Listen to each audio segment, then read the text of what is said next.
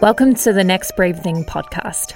My name is Ella Hooper, and I believe that breakthrough is on the other side of bravery.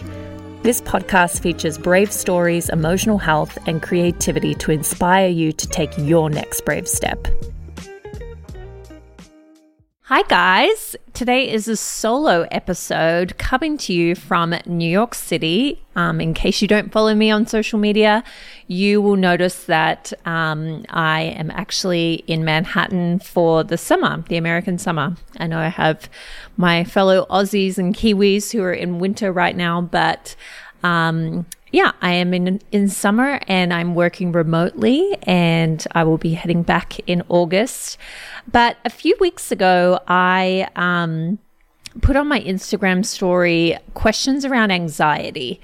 And I thought I'd do an episode just on some helpful tips and helpful insights that I've had into anxiety, because I think I've been living with at least a low level anxiety probably most of my life. And part of it is kind of in my personality a little bit, to be a little bit more anxious. But it's also something I've been in denial about, because I've kind of always been told, and if you grew up in a religious kind of environment, you kind of told, do not worry, don't worry, don't worry. And it's sort of been this dismissive thing that I've just kind of shoved down and been in denial about. Also, it's kind of like, if you have the right mindset, then you won't have anxiety. That's sort of been a belief that I have had. But in the last kind of year or two or three, I've really learned so much more about how our body holds a lot of what we go through, and how anxiety isn't just a mindset shift. It's something that is more physical than I think we really talk about. So just a disclaimer, I am not a therapist. I'm not a trained counselor. Like, I haven't gone to school for counseling.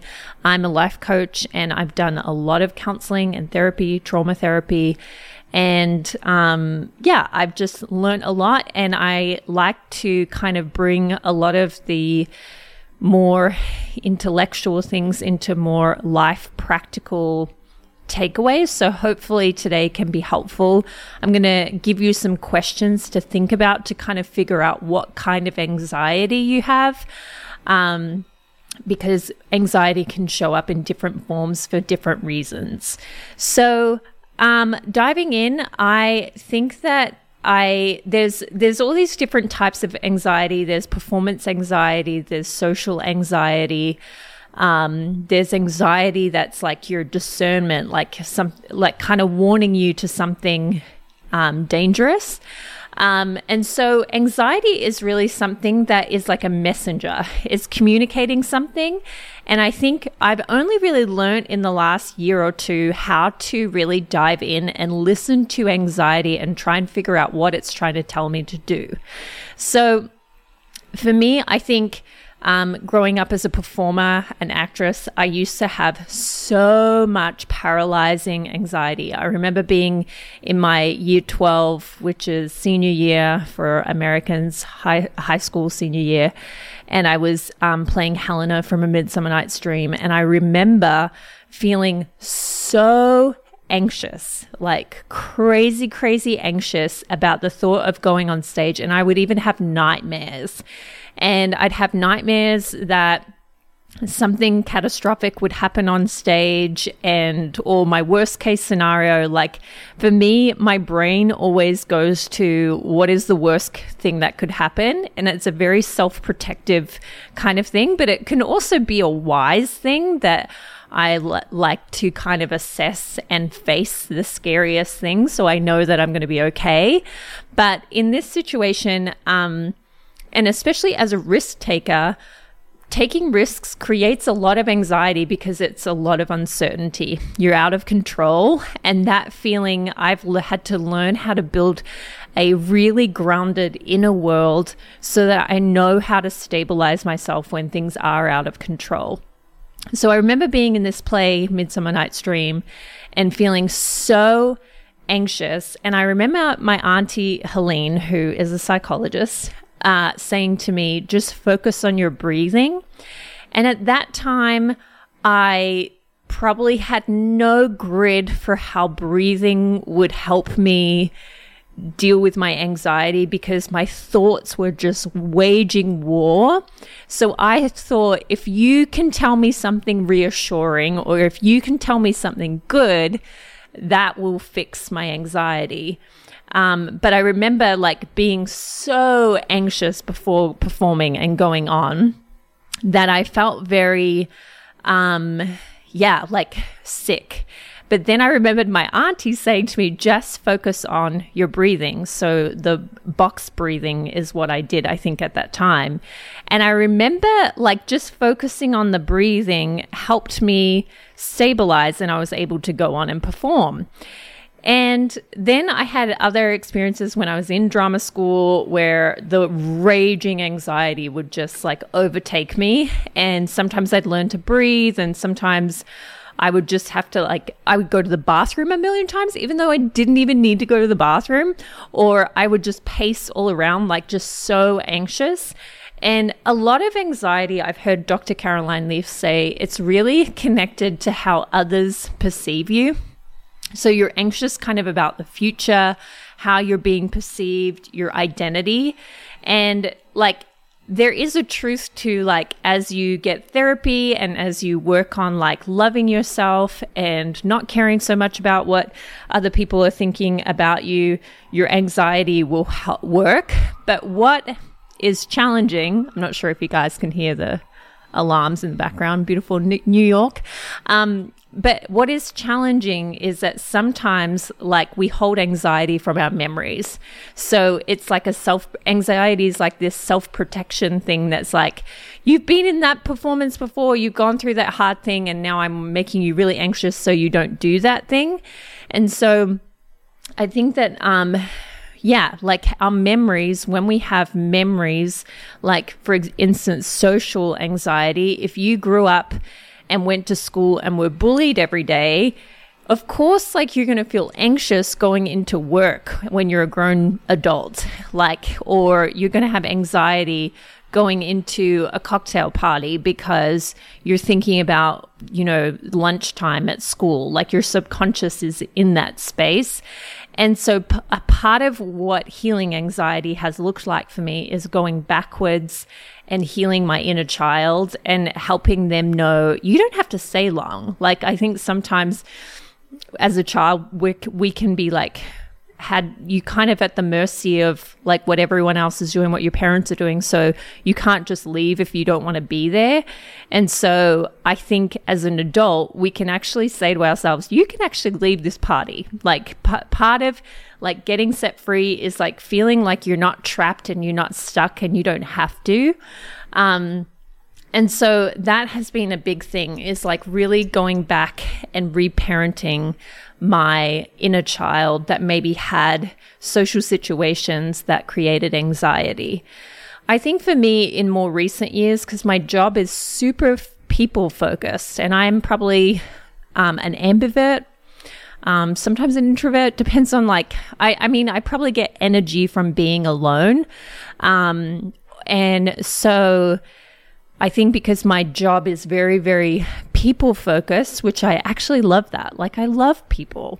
But when you have, when you're a leader, you are probably exposed to, you are exposed to a lot more of the negative side of experiencing people. And so you're kind of in problem solving mode. And so for me, I definitely went through a stage where even walking into a public space or a coffee shop would just make me riddled with anxiety. It was almost like a fear of like a jack in a box coming at me. Like, what am I walking into? Am I going to get triggered by something? And so I think over time, like when, especially pioneering a school, like we all started a school together. And so there was a lot of, yeah, like a lot of new things and a lot of like jack in the box kind of trigger moments where you're like, oh my gosh, I'm caught off guard and I feel anxious and I'm thrown off because I didn't know this was coming at me today. And so when you have multiple experiences like that, your nervous system takes a hit. I remember my friend, after we finished building the first year of our school, my whole hands were shaking. And I was like, yeah, I feel fine. Like emotionally, like I'm not crying, I'm not sad, like, but my whole body was shaking and I was more restless, like really, really restless. And so part of learning how to do that, like calm my nervous system, has been in like doing physical things, like actually doing a yoga class, Pilates, like moving my body, stretching it. That definitely helps with anxiety. Yeah, so there's different forms of anxiety, like anxiety of doing something for the first time and it's kind of new, or you feel out of your depth, and social anxiety, people's expectations of you, feeling like, oh my gosh, how do I, like that hypervigilant, like how do I read your mind so that I make sure that you're okay and you're peaceful, everything's peaceful. And so, yeah, like I mentioned, anxiety can come in so many forms. And so what I've learned about anxiety is a mental and physical state versus a core emotion. So I probably would have used to think it was an emotion, but what I've been told is that it's a mental and physical state. And it's important to differentiate between anxiety about something dangerous versus like that up-leveling anxiety of stepping into new exciting territory. So the bodily sensations for anxiety and excitement are almost identical. So we can use our conscious minds to differentiate and reassure our nervous system. So this is what I've also learned, that our bodies communicate first, then our minds. I've been working with an OT, and I am really learning how to listen to my body and listen to my internal voice first. And what that means is really like recognizing when I feel anxious in my body or I'm holding tension. And rather than shoving it down and pushing through, I'm starting just to gather awareness around the tightness and shallow breathing in my body. And this is usually alerting me and giving me information about something. And so I like to breathe through those sensations, and do some sort of like inventory, have a look at what's actually happening in me. Yeah. And sometimes like the anxiety is actually from a lack of sleep or too much caffeine. That can be my problem. It can also come from hormone imbalances, low nutrients or minerals, and also brain chemistry. So those can be other factors in anxiety. But I want to kind of go into where, like, talking about thinking patterns, and they're called cognitive distortions. So these are the different kind of ways of thinking, and I'm going to send you the link and the resources in the show notes so you can kind of start gathering awareness around your thoughts. So these are the kind of thinking patterns. So there's overgeneralizing, there's all or nothing thinking, and then there's must and should statements. There's emotional reasoning, there's labeling, mental filter, personalization, jumping to conclusions. So overgeneralizing is an example of this would be you struggle with one particular subject at school. So you think, I'm stupid, I'm not good at anything, I always fail. So it's based on an isolated incident. People with this thinking pattern assume all other events will follow similar pattern in the future. Basically, one bad thing makes you believe everything is and will be bad. And then all or nothing thinking. So that is really seeing things as black or white. There's no in between. And if you want to hear my thoughts on black and white thinking, go back to last week's episode with Bernie Uli on wisdom.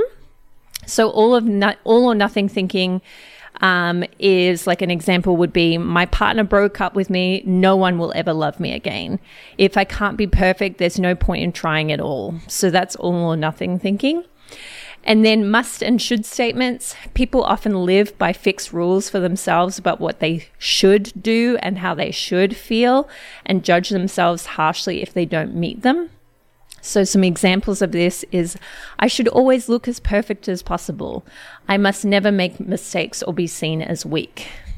So emotional reasoning is you're treating your emotions as if they're facts without thinking about the possibility that the feelings might be just feelings. For example, I feel alone. That means nobody cares about me. I feel anxious. That means I'm in danger. And I think that's why it's so important to kind of understand what your anxiety is trying to tell you. And the more you kind of slow down and listen to yourself, you will actually become way more aware of what you can do. And I love this word, like how you can mobilize your anxiety, what you can actually do about it. So I think a lot of the time as a risk taker, I would be like, oh my gosh, all risks are bad because I feel this anxious or something's going to go wrong. But sometimes that's like an up-leveling kind of anxiety rather than you're in danger, it's all going to fail, that all or nothing thinking. So then there's labeling. So people who are low or anxious often label themselves in negative ways. These labels make you feel worse about yourself, even when they may not be based on facts. For example, I'm ugly, I'm stupid, I'm weird or crazy, I'm a failure. So that's labeling. A mental filter is ignoring the positive aspects of life or situations and instead focusing on the negative. For example, your teacher gives you good feedback, but you're certain that they don't really mean it. You also might focus on and worry about the one thing they said you could be improved. So that's definitely seeing the glass half empty kind of mentality. Personalization. So people who think this way believe that everything is to do with them, and it's usually negative. They blame themselves for no logical reason. It's kind of like personalization. It's really interesting. Like all of this is connected to how secure you feel in yourself, but I feel like there's so much perfectionism in having to be perfect and secure in yourself that we can't really ever be vulnerable and be weak and actually identify with these things. So even when you're a really secure person, like you still struggle with these thought distortions. It's not like just perfect people out there, that's really unrealistic. So personalization is an example of that would be, my friend is in a bad mood today. I must have upset them. In reality, you haven't done anything wrong. They're upset about something else.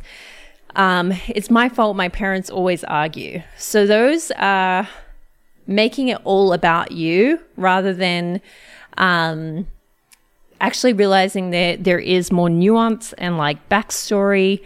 And yeah, and then the last one is jumping to conclusions. So jumping to a negative conclusion about something with all the facts, often the worst case scenario when you don't actually know if it's true. For example, mind reading. Everyone is thinking about how awkward and weird I look. Fortune telling. Even if I try, I will just fail anyway. There's no point doing that. It won't help.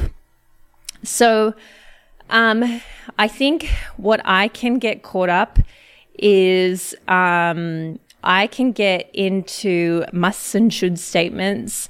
I can also get into personalization.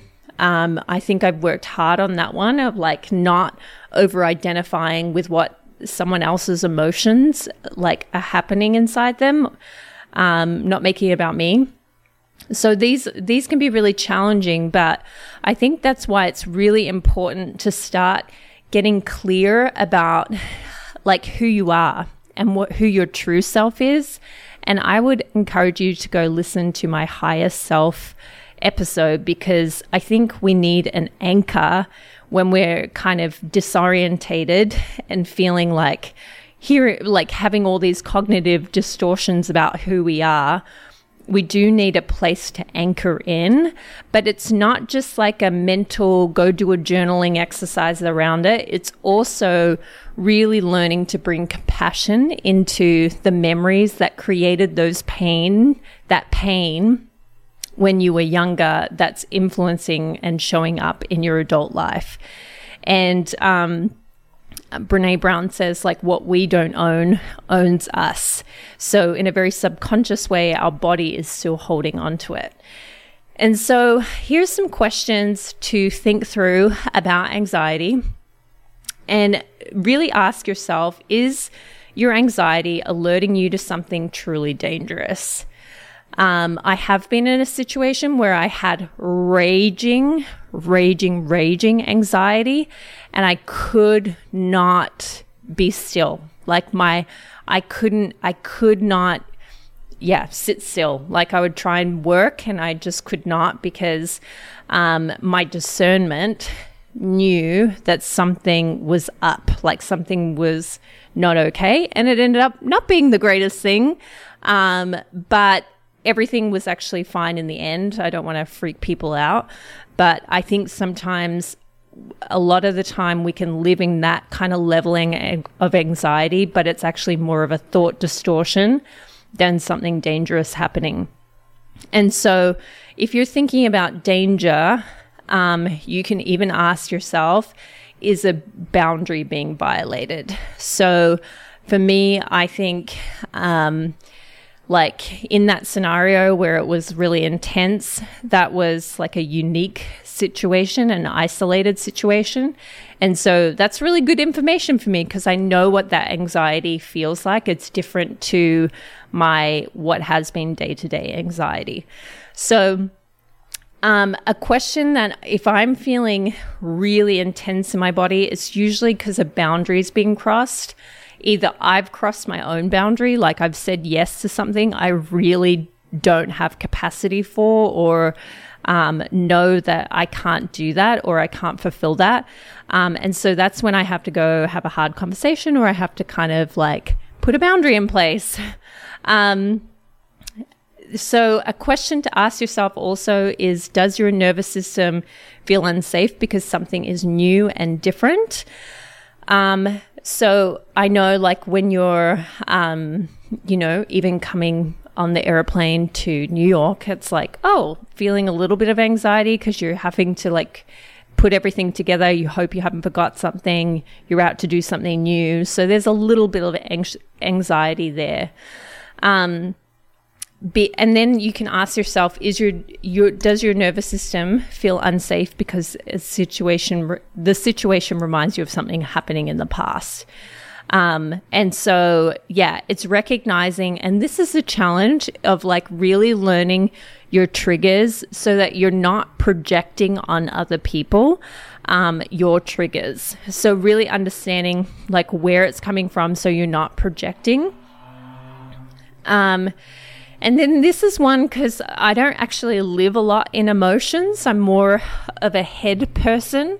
I can be obviously emotional, but I struggle to kind of sit and feel an emotion. So sometimes I feel anxious because I'm avoiding feeling something.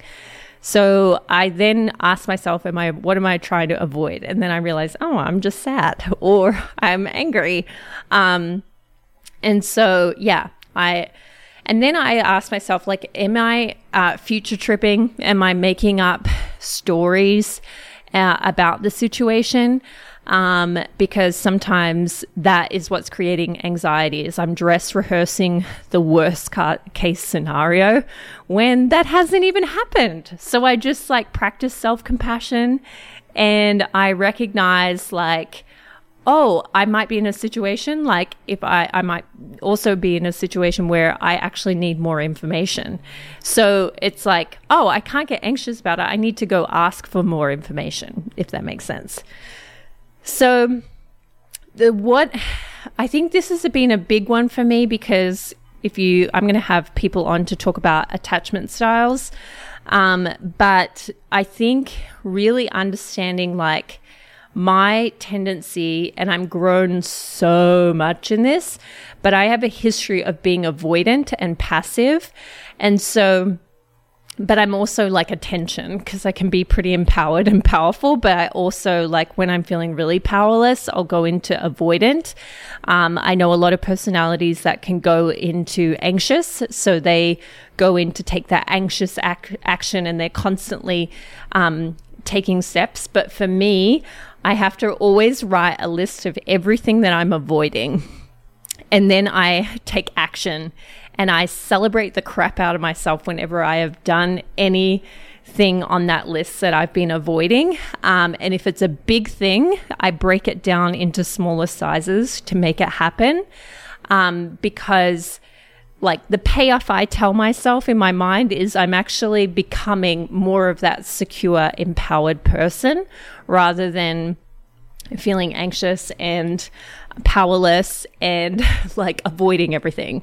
So I like to create positive statements and like create a lot of self-celebration, which is a little different to self-compassion. Self-celebration is like you're on your own team, you're your biggest cheerleader for doing that brave thing, that thing that you were avoiding.